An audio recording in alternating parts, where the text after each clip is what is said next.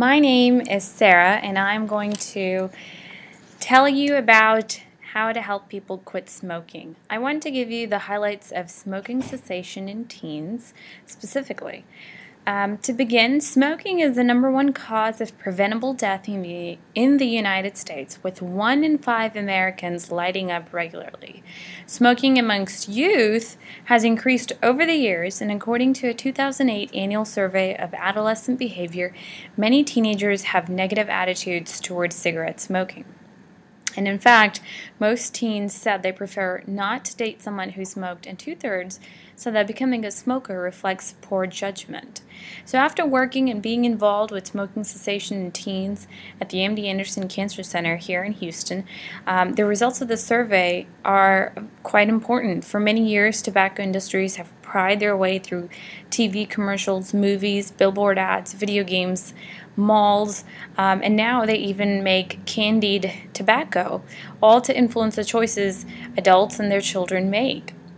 So to let you in on what exactly are some of the ingredients in an average cigarette, here are a few examples to list. In your average cigarette, it will have butane, which is lighter fluid, acetone, rat poison, hydrogen cyanide, which is poison used for death row inmates, stearic acid, which is candle wax, radon, radioactive gas, ammonia, methanol, which is rocket fuel, tar, nicotine, cadmium, which is used in batteries, methane, acetone, carbon monoxide, hexamine, which is a barbecue lighter, and toluene, which is an industrial solvent.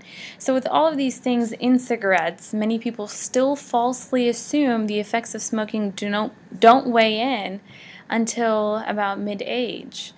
But some immediate and rapid effects of smoking can include increased stress, altered brain chemistry, decreased physical performance, persistent cough, increased heart rate, increased blood pressure, wrinkles on the hands and or face.